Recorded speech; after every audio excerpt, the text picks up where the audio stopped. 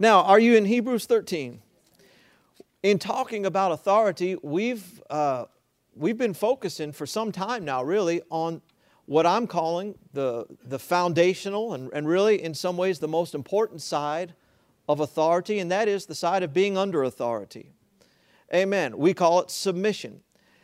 If you believe with me real good today, and God helps me, I think I might be able to finish up today. I can't promise you, but I think I could. In other words, it's possible that we could finish discussing submission today. And we've used as our text for this part of the message, anyhow, Hebrews 13, verse 17, where it says this, obey your leaders.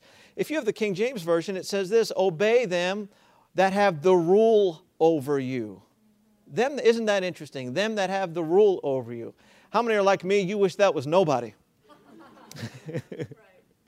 Amen. But that's not the case. There are people, right? And not just one person. It didn't say obey your leader. It said obey them. Yes. Right? Obey your leaders and submit to their authority. Amen. They keep watch over you as men, it could be women in some cases, who must give an account. Obey them so that their work will be a joy, not a burden, for that would be of no advantage to you.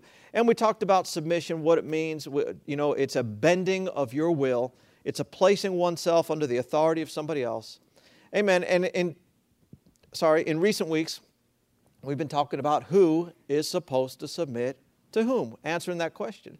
We said, first of all, first thing that you need to see is that there's submission in the Godhead. The Father and the Son and the Spirit submit to the Father. And though they're all equal, and none of the members of the Godhead are inferior to the other, yet they have places that are not equal. Amen. All important, yet the Father is greater than all, not in person, but in place. Amen. And then we said that every person on the face of this earth must submit themselves to the lordship of Jesus, right? We went on to say another area is that this one was fun, remember this, your body and your soul is supposed to submit to your spirit. Amen. Hallelujah. And then we said that children are to submit themselves to the authority of their parents. Hallelujah. We talked about wives. In particular, we spoke about wives submitting themselves to their husbands, to their own husbands, as to the Lord. We said to you concerning that it is not true that man is superior to woman, that it's not true that every man is over every woman. That's not even remotely true. The truth is, in the family relationship, there's order and there's a place of leadership. Amen. And then we went on last week. How many were here last week? And we ministered along the lines of employees submitting themselves to employers. And didn't we have a lot to say about that? And so you might be submissioned out by now. And you might think, boy, I have to submit to people in my natural life. I mean, there's a lot of different categories of this, right? I have to submit to folk naturally, and then spiritually, I have to submit to God. And boy, that's a lot. And can I tell you that that's not all? You ever heard the commercial for the Ginsu knives? When they get all the knives out and they say, but that's not all, right? And then they'd show you the next thing that if you order right now, you can have it. And then what'd they say? And that's not all. So everybody put a smile on your face today because, hallelujah, there's even more. But here again, now, this is not bondage. This is truth, and truth does what? It sets free. Amen. And so we're interested in submitting because if we are properly aligned with those above us, then we can be used in authority. We'll get to that coming up. But in the same chapter that you're in, Hebrews 13, we've looked at the 17th verse. I'd like us to go over to the 7th verse. And it says this, verse 7, Hebrews 13 says, remember your leaders. Again, the King James says, those who have the rule over you. And it specifically mentions those who spoke the word of God to you. Those who spoke the word to you. Consider the outcome of their way of life and imitate their faith. So here, this verse specifically singles out what we could call spiritual leaders. And so this 7th area And what the Bible talks about in Ephesians, how God ascended on high, Jesus rather ascended on high, and He gave gifts to men. And it goes on to list the gifts as apostle, prophet, evangelist, pastor, teacher, those what we call the fivefold. And sometimes we use the term ministry gifts to designate the offices that God set up. And so we're going to say this, number 7, believers are to submit themselves to the ministry gifts. This is area. Stretch your hands out toward your pastor and say, God help him to get the words out today. This is an area of spiritual submission. Amen. Hallelujah. And so being properly aligned under the ministries and ministers that God has joined you to will allow those people to be a gift in your life and not a burden in your life. How many know gifts are good? Right? In a marriage situation, when the wife is properly aligned with her husband, how many know that the husband and wife can be a gift to each other? And then how many know if there's not proper alignment, that marriage can be a burden? Huh? And things can get just very, very difficult. And the blame can always be on both parties. Usually is, right? If you ever do any pastoral counseling, you never just get one side of the story. Huh? Praise God. So let's talk about this a little bit if we could. Now you might think, Pastor, you telling us to submit to you? I'm just teaching you the Bible. Right? I always had the idea that, well, somebody else should be teaching that. It's not right for a pastor to stand up and say, this is how you ought to respond to me and things like that. Till I heard this one lady pastor who was of the same persuasion. Well, you shouldn't be, that just doesn't look good. It seems like, you're manipulating whatever. And she said, the Lord spoke to her and she said, who teaches your kids how to respond to you? The neighbor lady? Mom and Dad, you go get the neighbor lady to teach your kids how to behave to you? Who teaches them? You're supposed to teach them. Amen. And so the Lord made that point to her, and she made the point that, yeah, I teach my own church. Amen. How to properly respond to the gifts that God has put in their life. Amen. And so in our part of the world, especially it seems up here, ministers are sometimes disrespected rather than respected. And maybe one reason is because ministers sometimes do disrespectful things. I understand that. They're people, right? But what that ends up causing is that their place is not recognized. And I don't mean their place in society. I mean their God-given place of gifting and anointing. And therefore, people don't align themselves properly with them. Amen. Do you understand that it was God, not man, who gave names to these offices and gave titles as pastor, teacher, apostle, prophet? Who came up with those? Not a denomination. That's in the Bible, right? And those are special places of service. And God said they're gifts from Him to us, and He delegated a portion of what He does to those ministry offices. In other words, some of what God does, He runs through those offices. Right? As we talk about authority, this word delegation, you're going to hear it, several times. And if there's no esteem for those offices, if there's no respect for those offices, there'll be no receiving from those offices. Right? I want to show you a really interesting passage of Scripture along these lines. But I ask you to turn to Acts chapter 23. And even when somebody that we would call a minister messes up, and of course, when they're over a big group and things like that, well, then it's essential that there is proper discipline. Amen.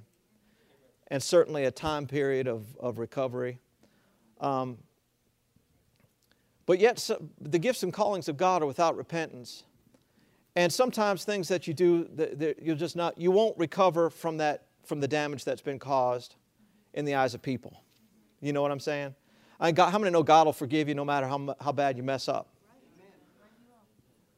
But how many know people won't? Right? And I just want you to see, though, here that even when a minister acted dishonorably, that Paul, who wrote a whole lot of the New Testament, taught a lot of the things we're teaching you in this series, Paul still respected the place. Even though you'll see that he was less than nuts about the person. Amen? Acts 23, did you find that? Paul was on trial for doing something good. Now right there's a tough spot. But right in verse 1, Paul looked straight at the Sanhedrin and said, "My brothers, I have fulfilled my duty to God in all good conscience to this day." At this, the high priest, you see that's a minister, Ananias, he ordered those standing near Paul to strike him on the mouth. Have you ever been struck in the mouth? You understand that it can make you forget everything you've ever learned about acting dignified? Huh? If you're standing there, and I don't know how it happened, I don't know if somebody just gave him a fist in the mouth, they slapped him in the face, or they used something to strike him in the mouth. But the high priest gave the signal to shut this man up. And he may have been, his mouth full of blood. And look what Paul said to him. "God will strike you, you whitewashed wall." Now listen, everybody look up here. Can you hardly blame Paul for his response? I mean, well, how would you respond? I mean, I'll just tell you the truth. I've had one of my kids accidentally hit me when we were playing. And I had to pull myself together because it's like I wanted to kill somebody. I mean, I use my mouth to make my living, you know what I mean, to preach. Not only that, I play saxophone. Hello, I mean, and so to get a busted, I've had my dog give me a big paw right in the mouth. I did take it out on him. What do I care? It's just no, I'm just kidding. Paul said, "God will strike you, you whitewashed wall." You know what? We don't use the term whitewashing so much, but you know what whitewashed wall is? That's a wall that needs to be torn down and repaired because it's so rotted, but they just keep throwing paint on it to make it look good. All dressed up and nothing but rotten inside. You whitewashed wall. And Paul went on to say, "You sit there to judge me according to the law, yet you yourself violate the law by commanding that I be struck." And I want you to see something. Those who were standing near. So let me just stop a second.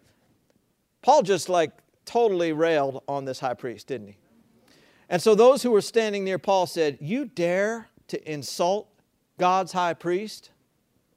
Now stop it right here. Look at me. What would be your response then? You still got blood in your mouth, remember? Yeah. Well, he was wrong. Look at what Paul said. Paul replied, "Brothers, I didn't realize that he was the high priest. For it's written, don't speak evil about the ruler of your people." Now, isn't that something? I said, isn't that something? Do you see that? Paul said, whoops, I messed up. I guess the high priest was sitting far enough away, maybe hadn't gotten in his chair yet. Paul didn't know that that's who it was that commanded him to be struck. And he said, "Oh man, I spoke evil against the ruler of..." I'm going to believe Paul was probably pretty accurate calling him a whitewashed wall. That was the truth, wasn't it? And so you see that Paul, he respected the place even though the man probably wasn't worthy of much. Right? All right, just wanted you to see that. In the local church, the pastor, obviously you understand this, the pastor is the highest authority in the local church under God. Not the evangelist, apostle, or prophet. Some would disagree with that, but I have scripture, they don't. And so, I'm talking about in a particular local church. If a pastor would tell a visiting minister, "Hey, please don't talk about this, please don't do this," in the church. How many know the pastor lives with the people? He knows what's going on. And really, no matter how much that visiting minister thinks they heard from God, They need to do what they were asked to do. Two of you agree? Go to Matthew 9 if you would. Now come on, help me and we can get, I don't know. I didn't promise you we'd finish talking about this today, right? I said it's possible. It's possible. Amen. Matthew chapter 9. Is this okay today? Verse 35 says, Jesus went through all their towns and villages, teaching in their synagogues, preaching the good news of the kingdom, and healing every disease and sickness. When he saw the crowds, he had compassion on them because they were harassed and helpless like sheep without an apostle. Huh? Sheep without a prophet. What did Jesus? He said they were like sheep without what? A shepherd. Sheep need a shepherd. Now, it's very interesting that the same Greek word translated shepherd is translated pastor. Amen. And so if the pastor is a shepherd, I didn't say that. Sheep need a shepherd or they'll be scattered. Amen.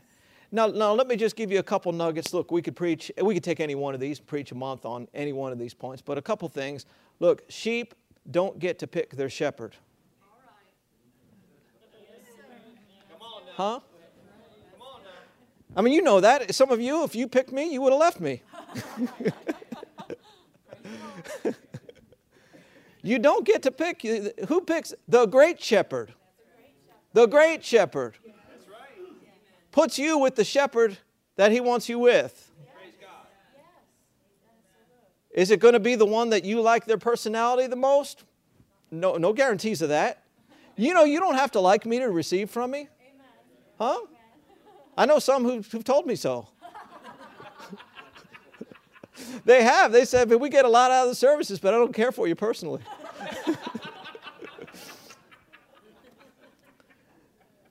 He brings the sheep, and the great shepherd does, and he tells them, you stay here, this is your pen. And you'll be blessed here, you'll be cared for here, but you have to stay here. So that's the pastor's. You want to be properly aligned, right, with that. Now, there's other ministry gifts. I traveled with Brother Hagin, as you know. He stood in the office of a prophet, not because he decided to give himself that name, but because the Lord made him that. And you know what, any minister, you don't want to go running after titles. Oh, I want this title. And make everybody call me this title. Well, yeah, we should defer to people and refer to them by their place, not so much by their person like we talked about, but let the work speak for you. Praise God. Oh, I'm an apostle. I'm an apostle. Just show me you're an apostle. Amen. Can you say amen? Amen. Brother Hagin was a prophet, not because he went off telling people. In fact, he never called himself Prophet Hagin. Never. He didn't care for other people using that term. Just Brother Hagin's what he liked. But yet he had the work there going on. But yet there were some people who only respected his teaching ministry, not the prophet's ministry. And I know there was churches that we go to that I think, well, these people, probably don't know a thing. All Brother Hagin's going to do is teach. And we saw this great manifestation of the prophet's office because they respected that place. Yeah, you see what I'm saying? And they put themselves under that anointing to receive from it. There's other places, I'm thinking, boy, this is an established church. These people we're going to have, we thought that meeting was good. Wait till we get to this meeting. And we got to that next meeting in the great church where you think, well, there's going to be all kinds of manifestations of words from the Lord, prophecies, miracles, words of knowledge. But all they did was respect him as a teacher. All they did was read a book. And they didn't see him as a prophet. And so there was no manifestation of the prophet. All he could do was teach. Well, that's not unlike Jesus' ministry, was it? There was, the Bible says in Mark 6, he went to his own hometown, and he could do no mighty work there, except get a couple people healed of minor things. Yep. That's still pretty decent. But he couldn't get any major work done. Why? It says the people were offended because they knew him as Joseph's boy. That's Joseph's boy. And so the only manifestation they got was a Joseph's boy manifestation. And that's Joseph and Mary's kid. And most churches, the pastor's family won't come. How come? They know him after the flesh. And they won't see him as anything else but my boy or my brother or my sister, whoever it is, whatever kind of family it is. Hallelujah. And hey, look, in a church, you'll encounter people, we've encountered people sometimes, that they're okay with the Word of God, but they don't want any manifestation of the Spirit of God. Well, now that's being a rebellious sheep. Let's not do that, okay? I know of some pastors, they saw, I'm just giving you little nuggets here, okay? I know some pastors, they saw in their lives, well, you know what? I haven't been given place to the Holy Spirit.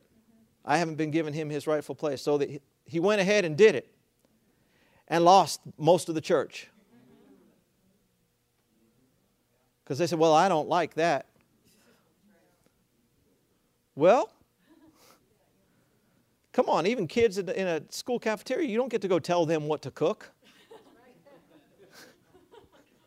Right? If it's God, now if it's goofiness, but if it's God, we eat what's put in front of us, right, church? That's right. And so those people thought, well, I can just listen to teaching and serve God just fine without that church. No, you can't, actually. You can't. This is good teaching today. Amen.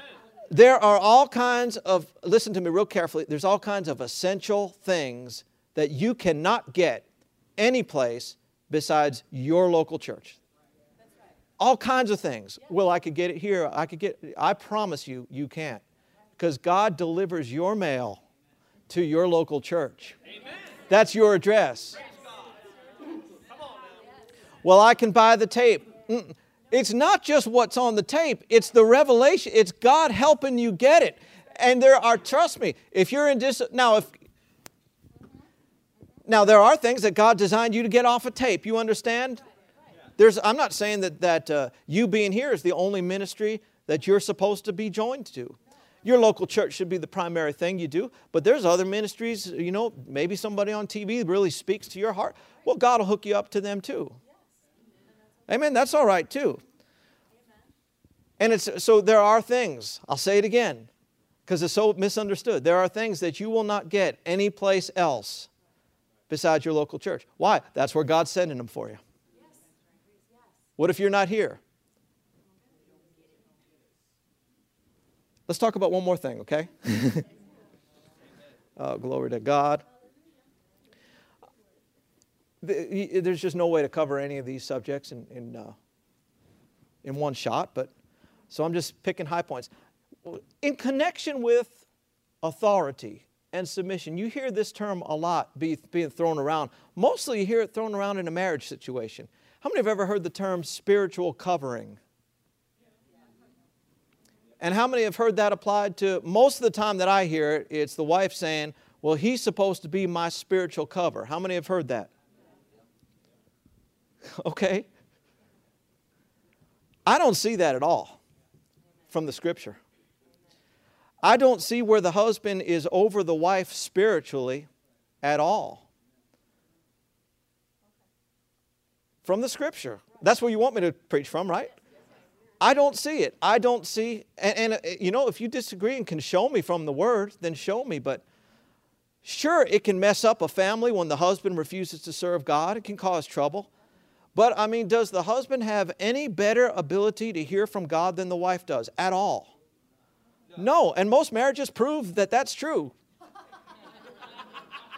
Because I'm just telling you, who is it that makes up the most of the people in most churches are the women trying to get their husbands to come on in, you know what I'm saying?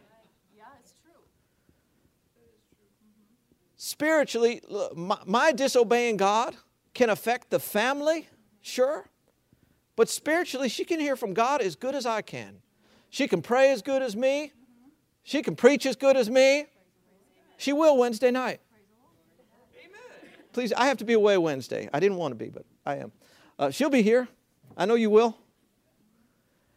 But the only place that I do see the spiritual covering is this relationship between believers and the ministers that God's put them under. Because when you're rightly aligned in that area, you do partake of anointings and partake of things that you wouldn't partake of otherwise. Now, that doesn't mean that I hear from God for you, does it? Any of you had me call you and say, you're supposed to make this decision. You're supposed to give this amount of money. But I will say that there have been times, in fact, this morning, I was up early. I did go back to bed, thank God. But I was up kind of in the middle of the night to spend some time praying. The Lord dealt with me about one individual, about a certain thing. I know exactly what to do in their life. And if the opportunity arises, I'll let them know. Well, why is that? Because that individual was rightly aligned. Amen. Well, how come my next door neighbor, God doesn't tell me things about them? Huh? They haven't been put in this place. So, how many see the relationship and you see why you would want to be in right relationship with the ministries, the ministry gifts that God put you under? Right? And it's not bondage any more than any other kind of submission. It's a blessing. Is that right? Hallelujah. Are we to always submit to our spiritual leaders? The same rules apply. Are you to always submit to your employer? Are you to always submit to your husband? When they get out of line with the head of the church, you follow the head of the church, right? If a pastor says we're all going to drink this special Kool-Aid that I got, you follow the head of the church. Amen. Are we okay with this? Okay, let's give you this other one. This will be number 8. I'm going to ask you to turn to 1 Peter chapter 5. I just gave you highlights on that, but I think it was okay, right? I don't sense that anybody's offended at what we've said. Of course, you being offended wouldn't change what I said, would it? Wouldn't make me change it.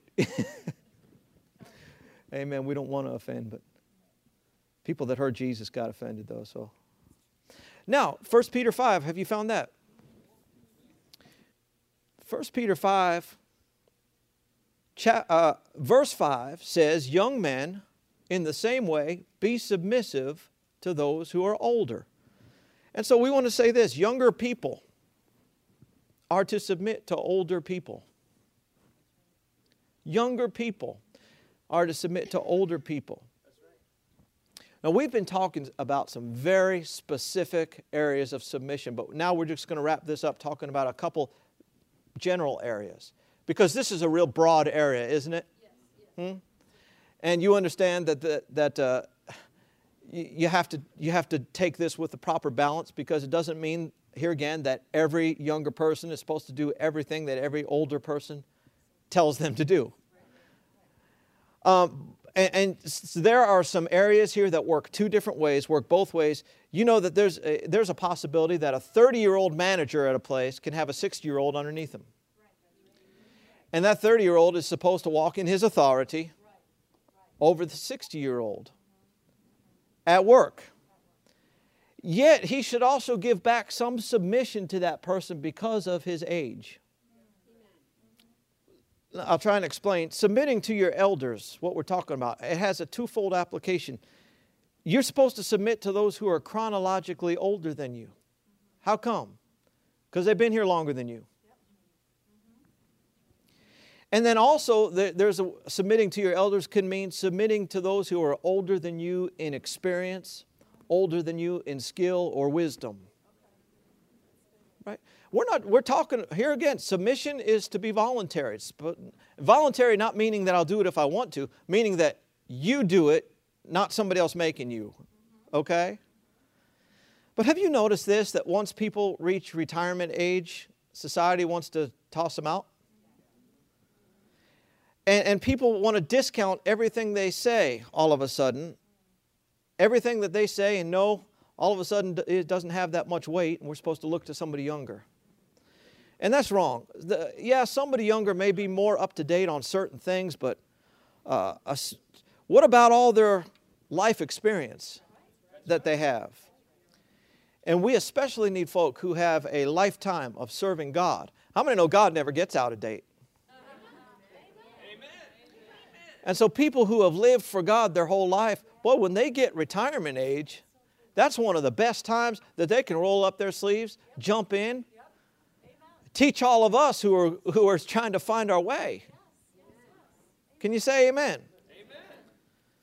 Hallelujah.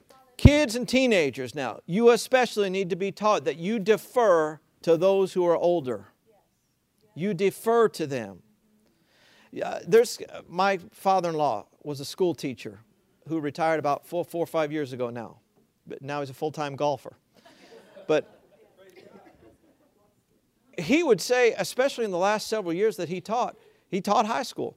And he said the kids would come in with a complete knowledge of everything that the teachers could or could not say to them, could or could not do to them. And they'd say, you can't do that to me. You can't say that. It's against the rules. You're not my parent. Well, yeah, okay. So maybe they're technically right, but they're awfully wrong in every other way. Is that right? How many have heard anything like that? The kids would do that all the time. We'd sit there and say, he said what? Well, amen anyhow. I cannot stand, personally, you want to get me angry? When I see a kid or a teen mouthing off to an adult or an older person, something about me, I just have to restrain myself from taking them, and I just want to take them and put them up against a wall and pin them there for a little bit and just talk to them real softly for a few minutes. I remember being on vacation somewhere, and this girl was with her grandmother in the grocery store, telling Grandma how stupid she was, telling Grandma how slow she's got, telling Grandma, you don't know where anything is. Wanted to take her, put her through a thing of pineapples. How many know what I'm talking about? This is important. Last point. This is number 9, and it's the last thing I have. That was number 8. The younger people, generally speaking, you ought to submit yourselves to older person comes in the room, you hop up, give them your chair if that's the only chair. Well, that's old-fashioned. I don't care how old-fashioned it is. It's truth. Amen. It's respect. Respect, last I checked, was not illegal. Last I checked, respect has not gone out of style, even though it's hard to find sometimes. You got to teach it. It doesn't just automatically, you teach them. Somebody speaks to my children and they just say, yeah. We say, no, that's not how you answer Mr. and Mrs. So-and-so. Try again. Amen. Number 9, lastly, are you okay for this last one? This is a good one. Ephesians 5. Go to Ephesians 5. Hallelujah. Have you found Ephesians chapter 5? Anything good in there? Yeah, that passage about wives and husbands is in there, isn't it? I want you to look prior to that passage, however, not completely disconnected from that passage. Verse 18. Now verse 17. And you could back up forever and it'd all be good. Verse 17 says, don't be foolish, but understand what the Lord's will is. Don't get drunk on wine, which leads to debauchery. Instead, now everybody say instead. So instead of what? Instead of getting drunk on what? What are we to do? We're to get drunk, or we're to be filled with the Spirit. And then it goes on to describe what that will look like. Speak to one another. So we know speaking is part of being filled with the Spirit. We know from other passages speaking with other tongues is part of being filled with the Spirit. Is that right? But it says speak to yourselves or speak to one another with psalms, hymns, spiritual songs, singing, make music in your heart to the Lord. Do you understand that's a characteristic of a Spirit-filled life? It goes on to say this, always giving thanks to God the Father for everything in the name of our Lord Jesus. Do you understand that giving thanks is part of a Spirit-filled life? Amen. But I want you to notice it also goes on and says, submit to one another out of reverence for Christ. And this is also part of a Spirit-filled life. And so number 9 would be this: Spirit-filled believers will submit to each other. Here again, a broad category, probably the broadest category of submission is everybody submit to everybody else. And the Bible teaches it. Yet within that, there's some specific categories. Amen? We talked about submission meaning bending. There are other reasons to bend besides feeling like I have to be obedient to God. And a desire to just please one another will motivate you to submit if you're a believer who's filled with the things of God.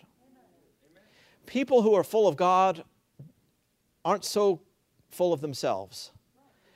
And they're not so concerned about themselves, and they're not just so obsessed with their own way. Is that right? And so all of us should try to please one another and accommodate the other person.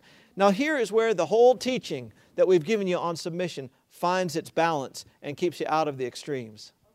Can you see this? We're in this chapter here. Verse 21 said, submit to one another out of reverence for Christ. And then what's the next thing it says? What? And so let's say it this way. Submit to one another out of reverence for Christ. Wives, this is what it means for you.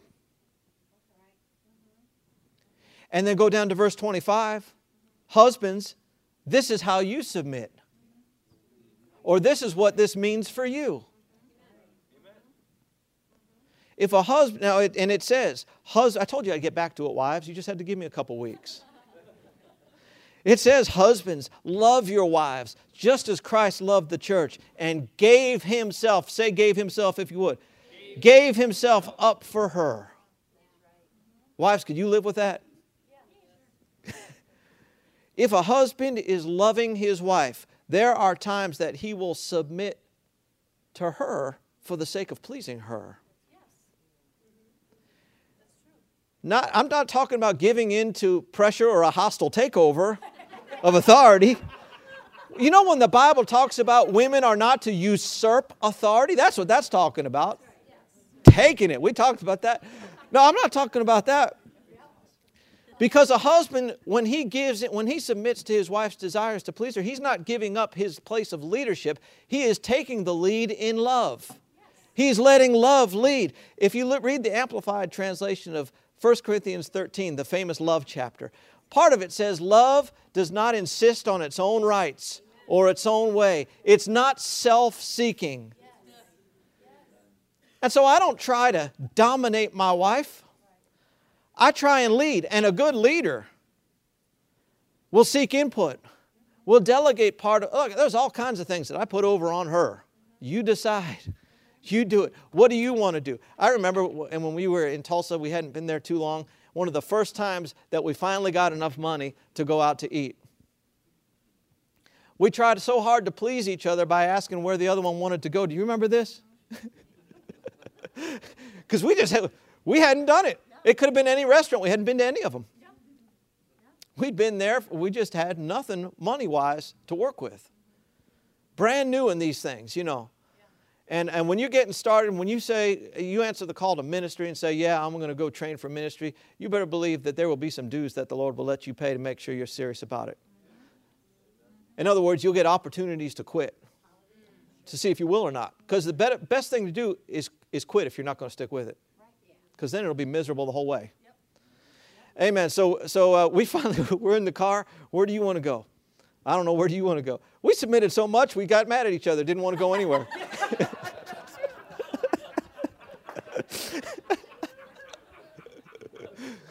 She said, just decide or take me home. I don't remember where we ate. We may have gone home. But listen now. You find a marriage where the husband and wife are trying to outdo one another in love. You will find that's going to be a hot marriage. You hearing me? So this all applies to the subject of authority. This is what we've been talking about. If there's strife in the home, it'll affect your place of authority. I remember the story that Brother Hagin told about the lady who came to him. He was preaching, and he preached out out of 1 John where it says, if you know anyone who hates his brother is a murderer and doesn't have eternal life abiding in him.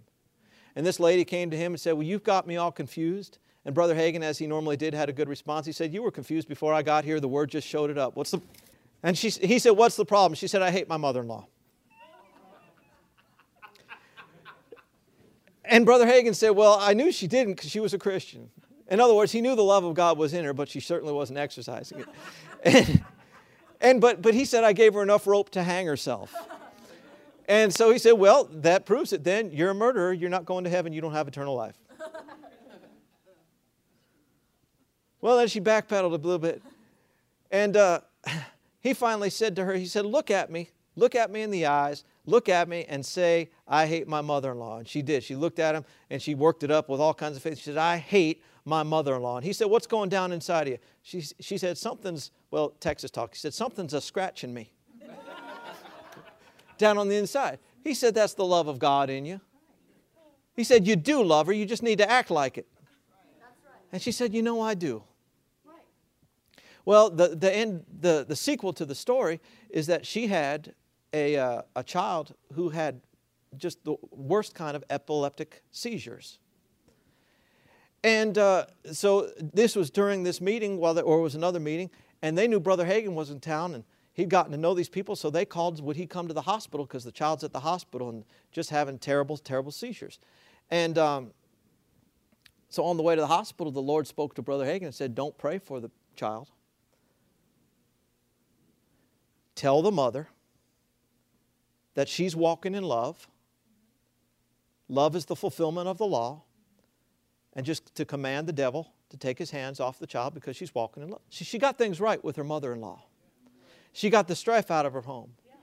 He said he went there, didn't pray for the child, just told her what the Lord had told him. She wheeled right around and said, devil, I'm walking in love. Take your hands off of my child. And the child was okay. And never did have another one of those. And so what I said was, if there's strife in your home, it'll affect your authority. If she'd stayed out of sorts with her mother-in-law, she couldn't have done that. Amen. What if you can't get along with your boss? It'll affect your authority. What if you think your pastor's unspiritual or unfriendly and talk about it all the time? No, that can affect your authority. Amen. What if you think your mom or your dad or your elders don't know anything? It'll affect your authority. Staying in any of those situations that I just talked about can render your God-given authority ineffective, which is why submission is the first and most essential thing to have in place as you seek to understand authority, which we'll be talking about coming up as God helps us. Hallelujah. Let's stand up, everyone. I said to you last week, the authority that I walk in as a believer and as a minister today, I can look back and attribute so much of it to having to submit in uncomfortable situations. And by God's help and His grace, I was able to and did. Amen. And so you can do it too. Hallelujah. Well, Father, we thank you today. What a privilege it is to receive from your word, to see truth that sets free. And Father, as we seek to apply these truths to our lives, we ask you for your help. And Lord, especially submitting to difficult people, we see that we have to do it. Lord, please help us, help them. And we thank you so much that we do know that the end result will be victory. In Jesus' name. If you agree with that, why don't you say amen?